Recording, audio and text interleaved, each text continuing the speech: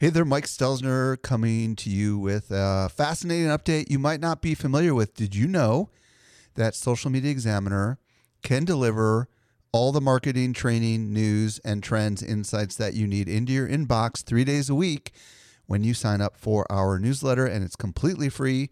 Simply visit socialmediaexaminer.com/get updates and take your marketing to the next level.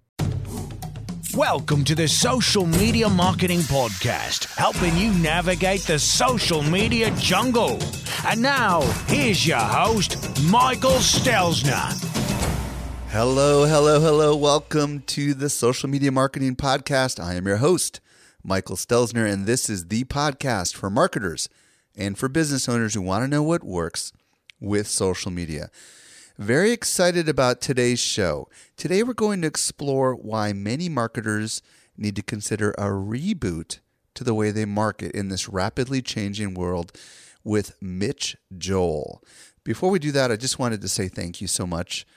I don't know if you realize it, but you are one of 21,000 people who listen to each episode of this podcast, and that just blows my mind. I think it was about 8 months ago when we started, and I've been publishing a podcast every single week since then, and it's just been a super crazy, rewarding process. We're already on episode number 42. And I know there's a lot of people listening.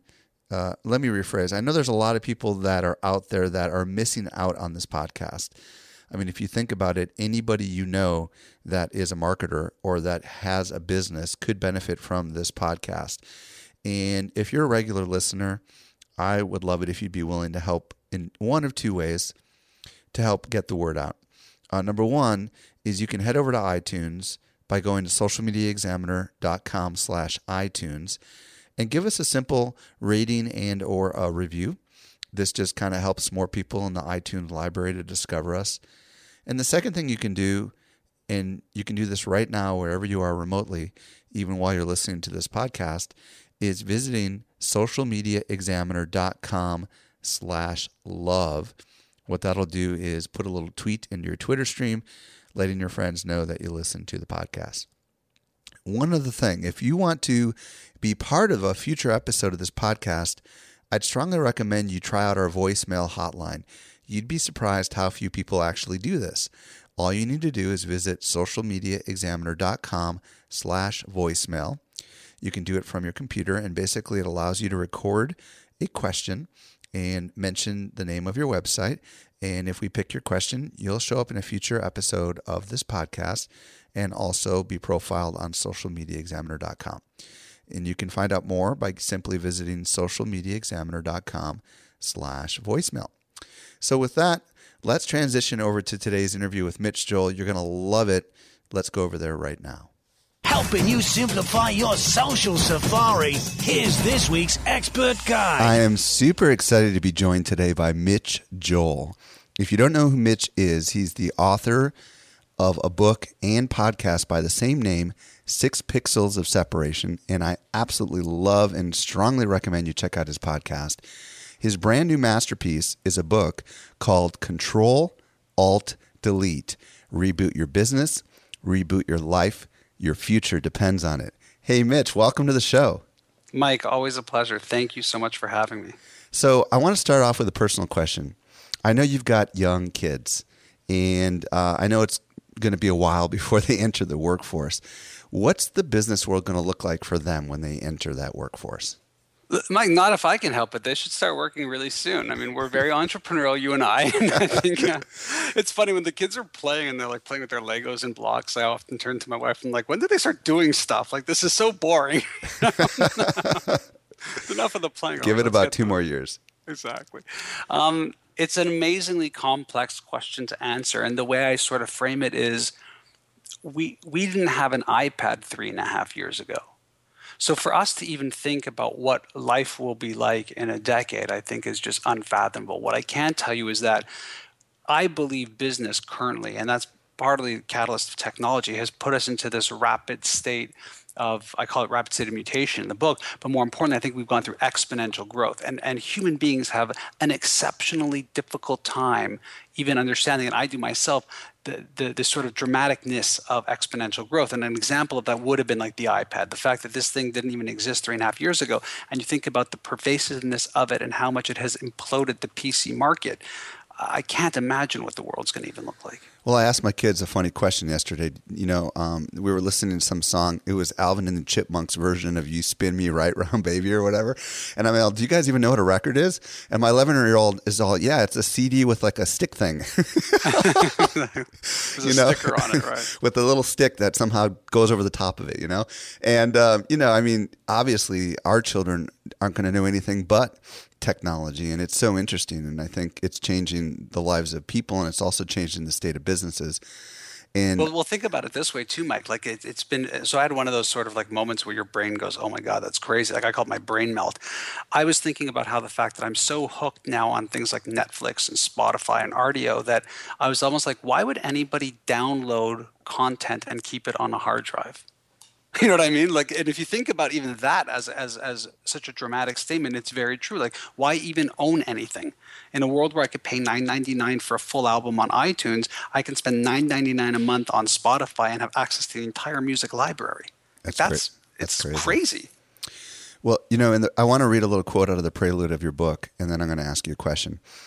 In the prelude, you say that during this state of purgatory, many businesses will die and many jobs will disappear.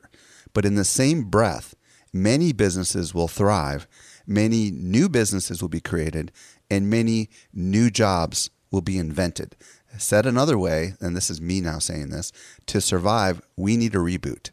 Now, for the marketers that are listening right now, can you explain why? Yeah, so I started my agency, Twist Image, in 2000. Well, I didn't start in 2000. Two of my business partners did, and I joined them, and now we're 4 business partners. I joined in 2002. And when we started it, we had this sort of idea of creating a real modern marketing agency, one that was really sort of bent on technology and connectivity and things like that. And if I fast forward to 2013, where we sit right now, you and I having this conversation, I can tell you that I am currently hiring for positions that didn't exist when I started this business. I am currently hiring people who have degrees in areas that I would have never have thought people like that would be of value to this type of business.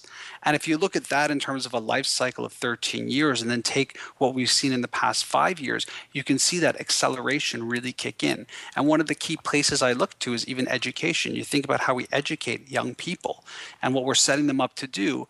I don't believe we're setting them up properly. I don't believe we are setting up an infrastructure for a world that exists. I think more often and more common, we're going to see people working on projects. We're going to see people starting their own thing.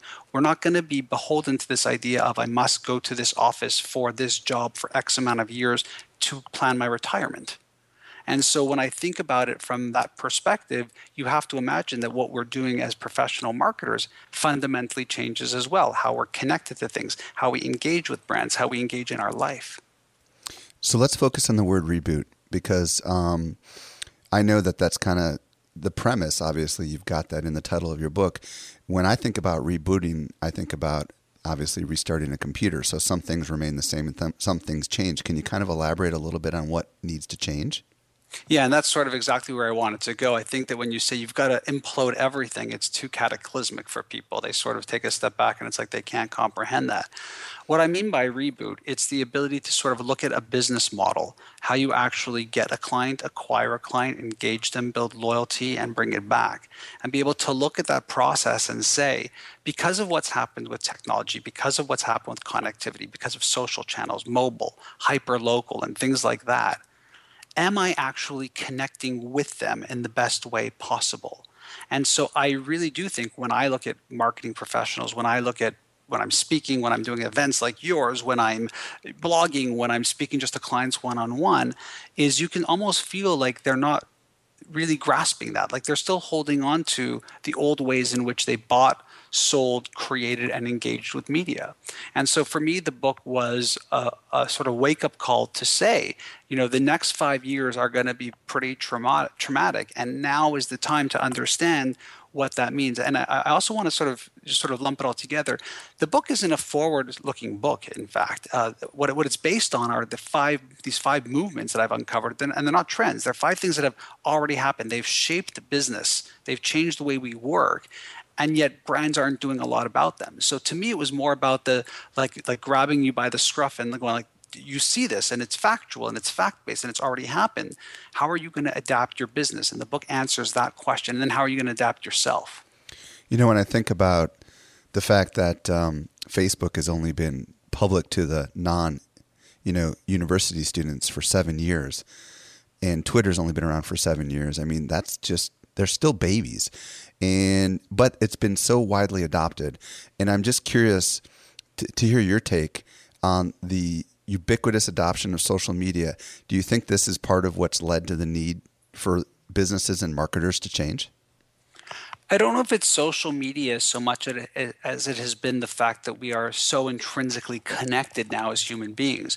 You know, when you think about the visual of two young people walking through a shopping mall and buying, you'd think, wow, these are two good prospects for my store. When in fact, what they are, there's probably 1,002 people right there, because each person at that age probably has about 500 connections on Facebook. So they're chatting, they're sharing, they're texting, they're doing all these things that create this sort of fabric of a connected society like we've never had before. So I do think that social media as a platform of connectivity has been a major factor in this. I think the biggest change in the past couple of years that's very, very profound that I'm not sure if marketers understand or even the people who built the platforms understand is that because the adoption has become so intense, so you've got 1 billion plus people on Facebook, if that number is accurate, and Twitter's massive growth, is it's not just like the MySpace era where it's like, well, now it's on to the next thing, because we've had several years and such a steep adoption, they're hard to let go of. So, and you see this now in the sort of Google Plus sort of conversation. Mm-hmm. The people who are embedded on Facebook, it's not like you can just hop over to Google Plus. It's like you need to add it on actually, because you just can't abandon all of the history and all of the sort of exponential growth that your network has. And so that's the cool part about social media. And that's the cool part that makes these newer channels more interesting than the ones that came before them. In that quote that I read earlier, you said many new businesses will be created and many new jobs will be invented. Can you kind of speak to what you think the opportunity here is for marketers moving forward? I'm amazed every single day that I wake up that marketers haven't really fully embraced this. I mean, if you just take and thin slice one component of what I'm talking about, let's call it marketing optimization. And this is an area that my good friends Brian Eisenberg and Avinash Kaushik speak a lot about. It's this idea that, you know, every single day for very nominal money, in fact, almost next to no money, you could test things. You can test one or two things on your site. And I know, Mike, you're so driven by testing and learning from your analytics and doing things. And that's why you've had that exponential growth and the success that you've had with Social Media Examiner. And so if you just started doing that, what would you learn? And the challenge we have with this is that we're human beings and we have egos. And what we would probably learn is that a lot of our decisions were wrong or we weren't right. And so marketers shy away from this. They go back to the old way because they don't want to be wrong. What they're missing, though, is the bigger opportunity. That if you create a culture of testing and learning because it's so cheap and easy to do, especially in digital channels, that over time what you become is a ninja, right? You become exceptionally amazing at this. So when you think about that just sliver, what does that mean for people coming out of school? What does this mean for the marketing professional? There's an entire industry around understanding analytics, the math behind it, the testing and optimization, the choices, the human behavior. In and of itself, this is an area that, while we've had to a certain degree in marketing, never at this level of intensity. And you said that just represents one slice. Can you give me an example of another slice that you think is because I thought that was pretty intriguing what you were just talking about there. Is there another slice beyond the analytics that you think represents massive opportunity for marketers? Sure. Look at just programmatic buying. Look at the fact that we have all of these exchanges now that are evolving to the sense of, you know, you're Budweiser and you want to buy advertising across all of these networks. I've got to have my media person call that media person, negotiate a deal. When's it going to run? How's it going to work? We've now moved to a technological platform of real time where Budweiser could say we are interested in this amount of impressions across these type of networks. Here's what we're willing to pay.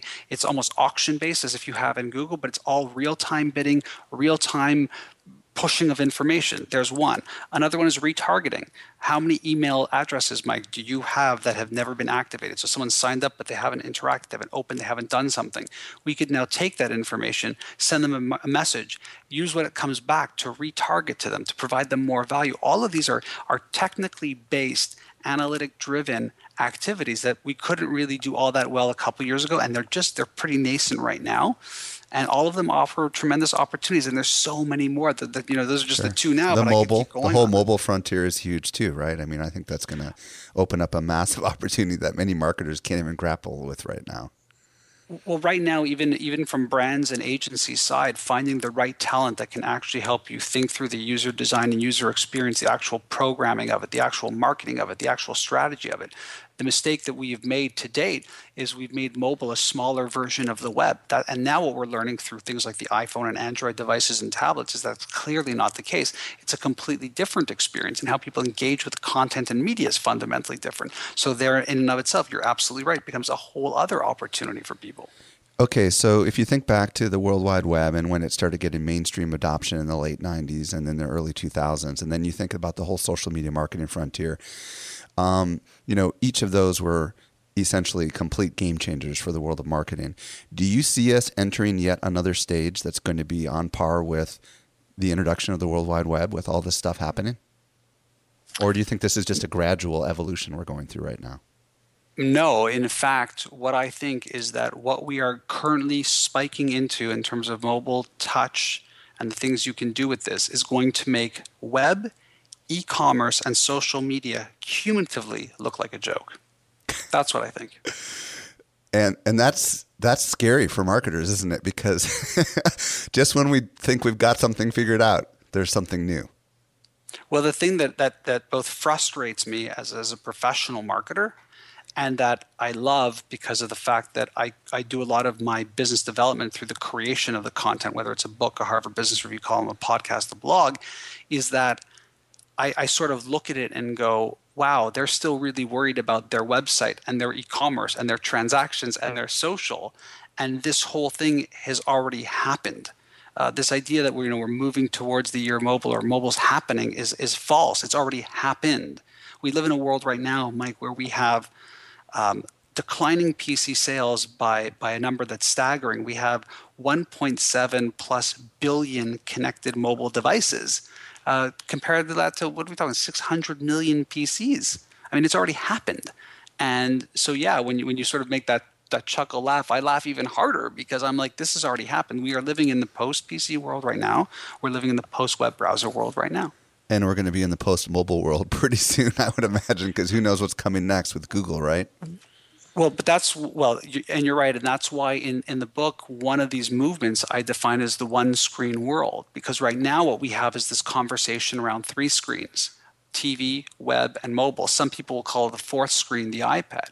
And my argument that I try and make in the book is that no, we actually live in the one-screen world where the only screen that matters is the screen that's in front of me. Precisely because of that. Wearable technology. Even if you say people are multi-device, so they are watching TV and they also have their iPad or their iPhone. The truth is the only screen that still matters is the screen that's in front of them. They're not, one eyeball isn't on the iPhone and one eyeball isn't on the TV. We're focused on that one screen. The difference is that these screens are now everywhere. They're ubiquitous. They're cheap and they're connected. One of the key things that you key in on in your book is the concept of utility. Can you explain what you mean by this and what marketers need to be thinking about when it comes to utility? Yeah, I didn't want to jump ahead, but when you talked about what are some of these new areas, I think utility is probably the most virgin-based opportunity that so few brands are doing. So what we currently have is a world that I call the narcissistic web. And the narcissistic web works like this. I'm going to start an app called Social Media Examiner, and all it's going to be are the articles and calls to actions for a conference and all the things you would probably never do. But let's say you were to do that. I would say that it's narcissistic. The app is about you. As the brand, and you're hoping that people care enough about your brand to engage with it. The flip side of that is saying, well, if you look at all the data that talks about branded apps, it's pretty bad. It's actually dubious. You'll see data that like 25% of all branded apps get downloaded, used once, and never again. There's some data where it's upwards of 20% of branded apps get downloaded and never open. Can you imagine sucking that bad? Like people never open the app. That's horrible. And the truth is that data lies, because what they're talking about are these narcissistic apps. Those are apps that suck. We use apps day in and day out. Which apps do we use? We use apps that provide utility, that provide value to us. One of the examples I talk about in the book, and I talk about when I speak a lot, is an app that's called Sit or Squat. And the way the app works is you turn it on and it knows where you are because it's your smartphone, and it tells you where a clean bathroom is. And you might laugh at that and think it's ridiculous, but when you travel a lot, or you've got kids, or you need a bathroom that's handicap accessible, or you just want a clean bathroom, it's nice to know. And it's based off of a wiki platform, so anybody can add a bathroom, rate a bathroom, comment on a bathroom, request that a bathroom is removed. And it's all brought to you by the people at Charmin, Procter & Gamble, a toilet paper company. They could have done the app that says, here, we're going to push a coupon to you. We're now double quilted. Here's a little game with the bear and the pieces of toilet paper stuck to its bum and how many you take off you can play with. And, like all that sort of ridiculous stuff that we typically see. But they actually took a step back and said, how do we create something people would actually care about? And listen, when I'm walking down that aisle of Walmart and I typically tip over the 32 roll of Majesta for $9.99, now I become a Charmin loyalist. And in fact, I talk about it in places like this all the time. So they're actually adding value to my travel experience. It's something that aligns me to the brand, and it's not a zero-sum game. They're not going to stop with the coupons. They're not going to stop with the TV. But what it does is it provides an additional level of utility that brands could never have before. And that's the important thing here. It's the fact that you could never do the utility as a brand before. You really couldn't. All the intermediaries were there. Now you can. Any brand can have an idea in text, images, audio, video, multimedia, whatever, produce it and push it to the world, basically for free. Does utility only work in the case of apps, or could it even be in the case of content, for example? Well, I think that the beautiful thing about utility is that when I talk about it being both physical and digital. It's sort of a squishiness of the two. So another sort of physical engagement of utility is you go to the Lego store, and these are really small square footage stores. How does Lego do this in a world of Toys R Us and Targets and department stores? They have to provide a level of utility that's different than what you would get there. And so if you've ever taken the box off the shelf and wondered what's inside, and if you could do it, you hold it up in front of this digital box, and it actually builds it in augmented reality, 3D, where you can turn it around, you can see all the pieces, how it builds, what's inside, all that sort of stuff, and it's a real utility. I think you're right. Content, too, is a functional utility. The challenge that we've had historically with it is that content, too, has become somewhat narcissistic. So the content is like thinly veiled marketing blather. Right. It's not really authentic, valuable content. But no, clearly we know that news apps and apps around brands and publications that we know and trust are a true utility in our lives. So the question is, as a brand, can you recreate that with true authenticity? This is cool stuff. In your book, right in the middle of it, you mention a dinner conversation you had with Sherry Turkle. And she's the author of Alone Together, Why We Expect More from Technology and Less from Each Other. And you said that something happened during that discussion with her. Can you share a little bit about that story?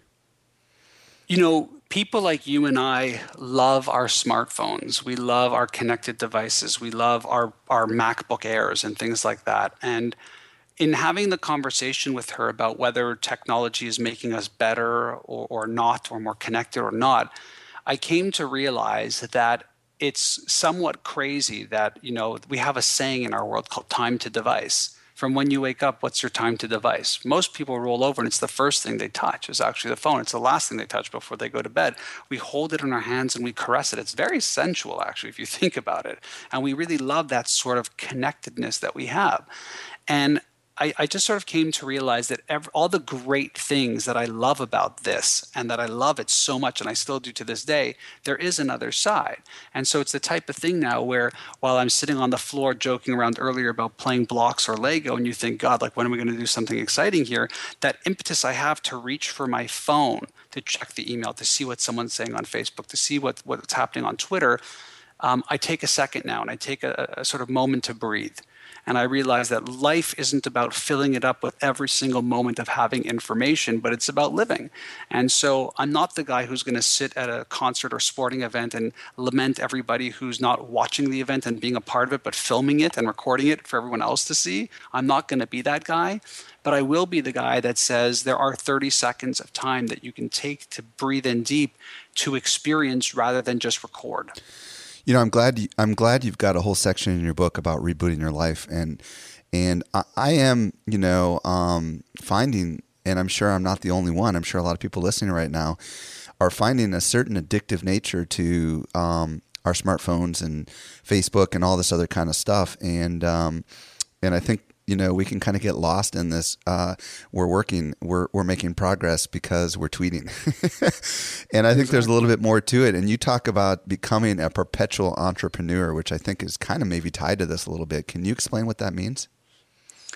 Well, the idea of being the perpetual entrepreneur was more of a call to arms to say that just because you did something great, it doesn't mean you're entitled to greatness.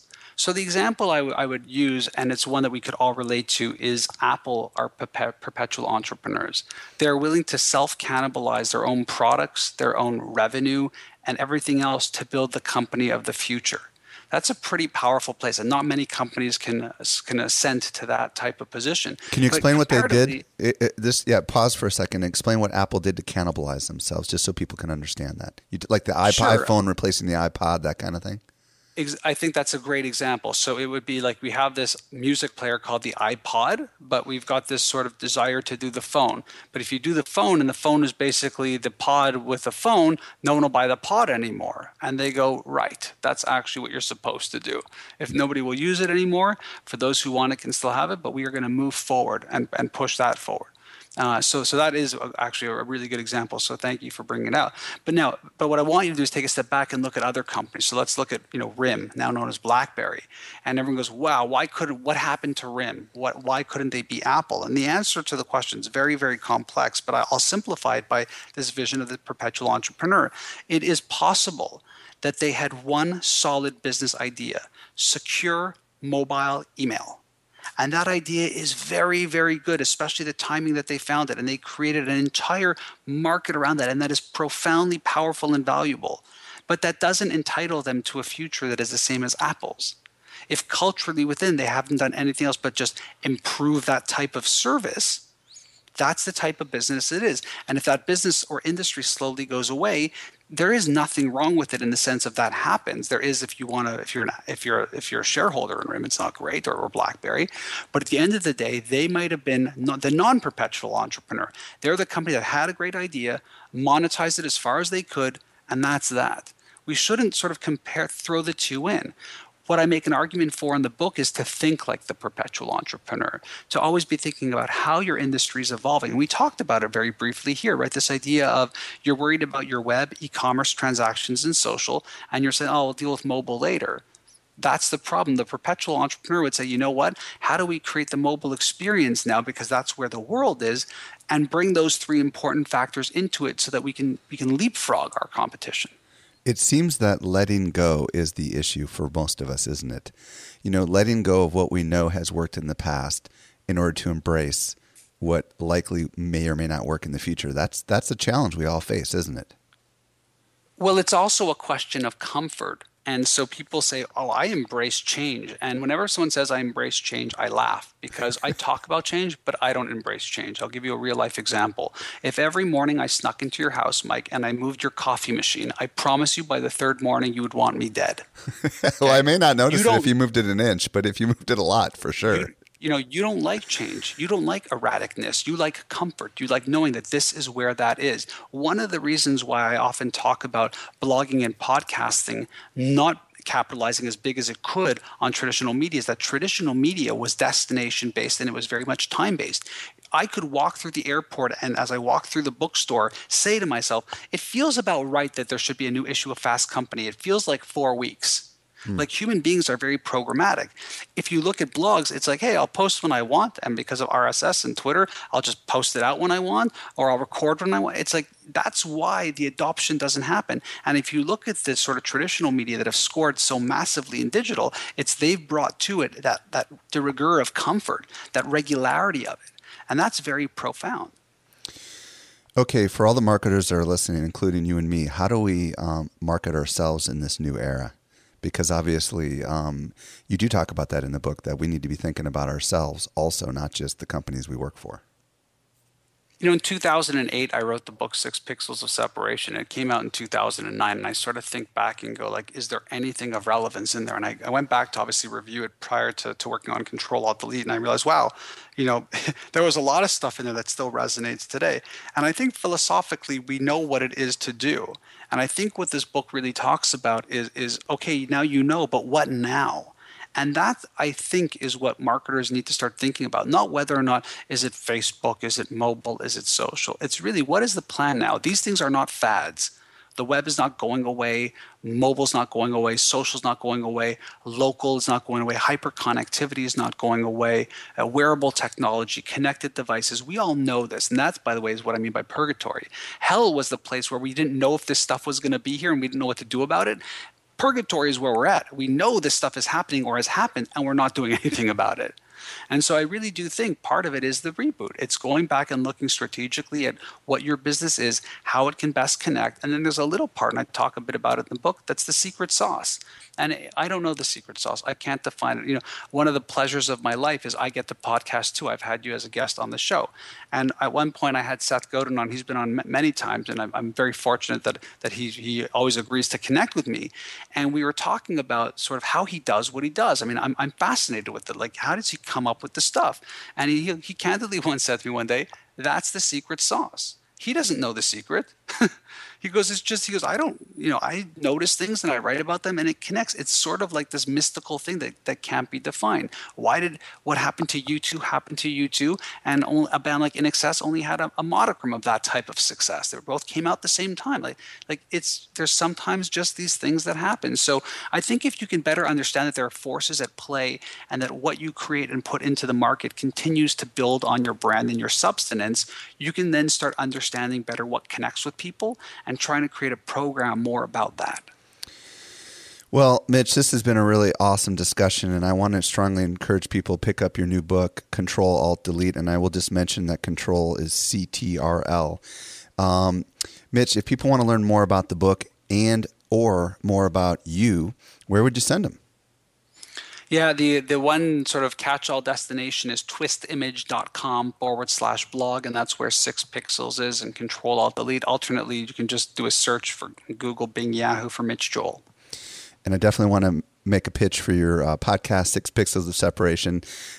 You've been doing over 350 episodes, and I love it, and I want to recommend everybody check it out. Mitch, thank you so much for joining me today and sharing a lot of your passion and insight on this very important topic. It's an honor, and I appreciate your time. Thanks for everything that you do, Mike. Well, I hope you got a lot out of that podcast interview with Mitch Joel. Be sure to check out his new book, Control Alt Delete, and that's spelled CTRL for the word control. Also, if there was anything that we mentioned in this podcast that you didn't catch, you can always check out the show notes and or leave your comments at socialmediaexaminer.com/42. It'll direct you right to our blog post for this particular podcast. Also, if you're willing, as I mentioned earlier in the show, I would be indebted to you if you'd be willing to get the word out to your friends by simply visiting socialmediaexaminer.com/love. That will post a tweet into your Twitter stream letting your friends know what you think about the show. Well, this does bring us to the end of the Social Media Marketing Podcast. Again, I am your host, Michael Stelzner, and I want to encourage you, if you're new to the podcast, to go back and check out a lot of the old episodes. And with that, I just want to say I hope you make the absolute best out of your day, and may social media continue to change your world. The Social Media Marketing Podcast is a production of Social Media Examiner. Want more good stuff? Sign up for our top-notch social marketing newsletter. We deliver it straight into your inbox 3 days a week. Visit socialmediaexaminer.com/get updates.